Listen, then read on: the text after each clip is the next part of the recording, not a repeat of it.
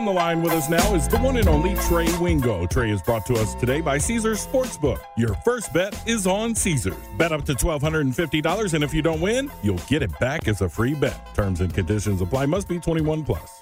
Trey, good morning. Thanks for joining us once again. Has the since the last time we talked to you, has the AFC race clearly, truly gotten tighter? Yeah, I mean, good morning, guys. Just to put it in perspective, before last week, the Bills were the 5 seed, and the Dolphins were the division leaders in the AFC East, and the Chiefs were the 1 seed. Well, right now, the Bills, by not playing on Sunday, saw Miami fall to the 5 seed. They're the 1 seed, and Kansas City is the 2 seed. So it's going to be a sprint to the finish, guys, because all these teams are going to play each other. And, the Chiefs, on one sense, have the easiest road in terms of who they play. They play the AFC West games, and then they play the Texans and the Seahawks. Mm-hmm. So, by any measure, their road to getting to the number 1 seed is probably stronger than anybody else's, but they just need Buffalo to at least lose one more game. So with Buffalo now, you open that door. The Von Miller injury seemed devastating for Sean McDermott yesterday. How does that, do you think, affect the Buffalo Bills and their chances of hanging on to that 1 seed now? Well, it's tough. I mean, you go look at the game in Kansas City and Arrowhead, October 26th. It was Von Miller's pressure that led to Patrick Mahomes' interception that sealed the game. He leads them. He hasn't played since a couple of weeks now, but he still leads the team in sacks 8 and pressures 36. You can't overestimate his impact on being a closer because they didn't play him every down, right? He came in sort of in situational pass rushes to sort of seal the deal. Then you have Micah Hyde, who's still out for the year. I tell you, the Bills are not the team that we saw in early September and through mid-October. They're a little banged up. The Josh Allen injury is still a little bit concerning. They don't have a running game. I'll tell you right now, if I'm Kansas City or Buffalo, the team that concerns me is the Bengals. Like, their best might be better than anybody's, and we saw that play out on Sunday at the Jungle. But the Bengals schedule is brutal. They have to play everybody. Like, if they get into the postseason, they're going to be a tremendous out. But with their schedule, it's so strange. They've won 3 straight against the Chiefs and Patrick Mahomes. They've lost 5 straight to Cleveland. Joe Burrow is 0-4 as a starting quarterback against the Cleveland Browns, whom they played this week. It makes no sense. Yeah, it feels like they're going to have to do the same route they did last year, which I suppose from their perspective, they're like, fine, we've been there, we've done that, right? I mean, they were the road warriors last year, too. Yeah, exactly.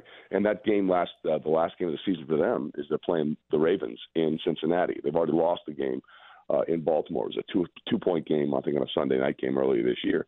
That game could be massive for both teams. You're talking almost like, though, you don't know if the Bengals are going to make it into the playoffs. Is there a hesitation on your part that says maybe they don't make it in just because of the schedule, or is there something else? No, just because of the schedule. I mean, they play the Bucks, the Browns, the Bills, the Patriots, and the Ravens. And the Patriots don't really scare anybody right now because of their offense, but, it's Bill Belichick on the other side of the ball. Like, if they go 4-1 during that stretch, I think that's a remarkable stretch for the Cincinnati Bengals. So it's just at some point, I expect them to lose at least one of those games. But Cincinnati is that team, like they can find a lot of ways to beat you, right? They have a 2-headed running attack when Mixon and Samaje Perine are healthy. We saw what Jamar Chase and Higgins and Boyd can do, and that defense is a lot better than people want to give them credit for. Lou Anarumo, the defensive coordinator for the Bengals, is the only guy who seems to figure out Patrick Mahomes in the entire NFL. No doubt about it. Talking to Trey Wingo here on 610 Sports Radio. Are the Eagles now the best team in the National Football League this week until we decide to change it next week? Yeah, they might have been there for a while. Look, we talked about beating you a lot of different ways. Let's just take a look at what they did the last 2 weeks. They ran for 367 yards, I think it was, against the Green Bay Packers and threw it for 122. And then this past weekend, Jalen Hurts threw for 380, and they only ran for 67, and they won by 25 points. That's insane. Okay, they literally ran for almost 300 yards less than they did the previous week, and they still won by 25 points. And Jalen Hurts is now firmly ensconced in the MVP discussion. You go and look at his last 2 weeks. He ran for 157 in that game against the Packers. He threw for 380 against the Titans. He's the only person in the history of the NFL to have a 150-yard rushing game and a 300-yard passing game in the same season, and he did it in back-to-back weeks. They're really impressive right now. And defensively, too. I mean, just watching that team defensively, I'm like, oh, that's going to give a lot of people some fits. Absolutely. The only tick they have right now is that their run defense is a little suspect. Excuse me. Although they shut down King Henry. Everybody's shutting down Derrick Henry right now, guys. Mm-hmm. He's really not playing well. He's on a 4-game stretch where he hasn't averaged over 3 yards a carry, and that's brutal for Tennessee. They don't have another way to win. They have to have Derrick Henry go off. I'm curious to see what happens when the Cowboys and the Eagles play a second time, because the first time they played, that was with Cooper Rush, and the Eagles got up to a 20-point lead, and they let the Cowboys hang around, and they made a game of it. So I'm curious to see what happens when they play again, because Dallas is also peaking right now. Trey, do you think that's the reason why the general manager of Tennessee gets fired in the middle of December after a loss to the Eagles, because the owner looked at it and went, okay, we traded one of our best players and now we have nothing on offense? Do you think that was the decision to fire him? I think it was part of it. I mean, let's just talk about how weird this is, right? Okay, they're going to win their division, barring an unbelievable collapse. They're a winning team. They're headed for the postseason. And you fire your general manager in December, okay? Now, I get it. Derrick Henry's not working. The A.J. Brown trade was terrible. You can look at the drafting of Isaiah Wilson, which was a disaster, and maybe the DUI, the offensive coordinator, coming off that big road win. But it sounds more to me like there was a power struggle between Robinson and Mike Vrabel, and the team sided with Vrabel. I mean, Vrabel was asked about it. He said, well, it's difficult, but you got to move on from these things, which it wasn't like, oh, dang, I lost my guy. It was like, all right, see ya, I'm here, And if I were the Titans, I might side with Vrabel as well, because I think he's the best Bill Belichick disciple, even though he never coached under Bill. He learned how to coach by playing under Bill. It just, all of it, like, you don't fire a GM like that in December, especially when there's nothing to do, right? Mm-hmm. Trade deadline is passed. You're not evaluating the players to be picked up. You're not in draft or free agency. It's just a weird time to fire a general manager, especially on a team that is going to go to the postseason and has a winning record. So there might be more to this that we don't know about. Trey Wingo joining us here on 610 Sports Radio. Do you have any Chiefs liabilities? Anything that concerns you? No. I spent 6 years in St. Louis, so I'm sorry. But my point is, I'm from Missouri a little bit, so I need them to show me they can beat Cincinnati. I have no concerns about them playing anybody else. I promise you that. Frank Cusimano is the only good thing about St. Louis. Let's just put it out there. Frank and I worked together for many years. My at guy. Channel 5. Yeah, he's a good dude. The only concern I have about the Chiefs is, can you beat the Bengals? Other than that, I'm not worried. They've won 14 straight against NFC teams, so if they get to the Super Bowl, I like their chances there. They haven't lost a road division game ever under Patrick Mahomes. And I think that I feel really good about them taking down Geno Smith in Seattle, because I'll take Patrick Mahomes over Geno Smith any day of the week times 7. So my only concern for Kansas City is, hey, you got to beat the Bengals at some point. You got to do it. And, it was a very close game.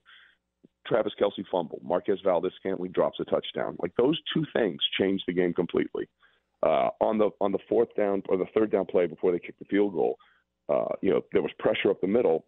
Kelce was wide open for the first down, but because there was pressure up the middle, and you saw Creed Humphrey's reaction on that play, he knew he kind of messed up, and that's why that scramble didn't work. I didn't like them going for the 55-yard field goal, to be honest with you. I get it. You want to try and tie the game, but at that point, do you think that's going to do it? Are you going to get the ball back after that? I would have done anything to try and keep that drive alive for a touchdown.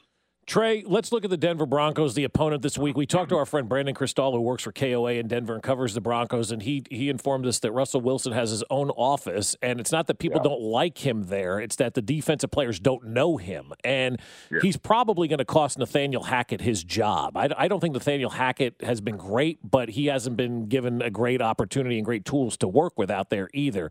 How does Denver get out of this mess right now? That's a great question, and Thank I don't you. know if it's you're welcome. I don't know if it's get outable of this season.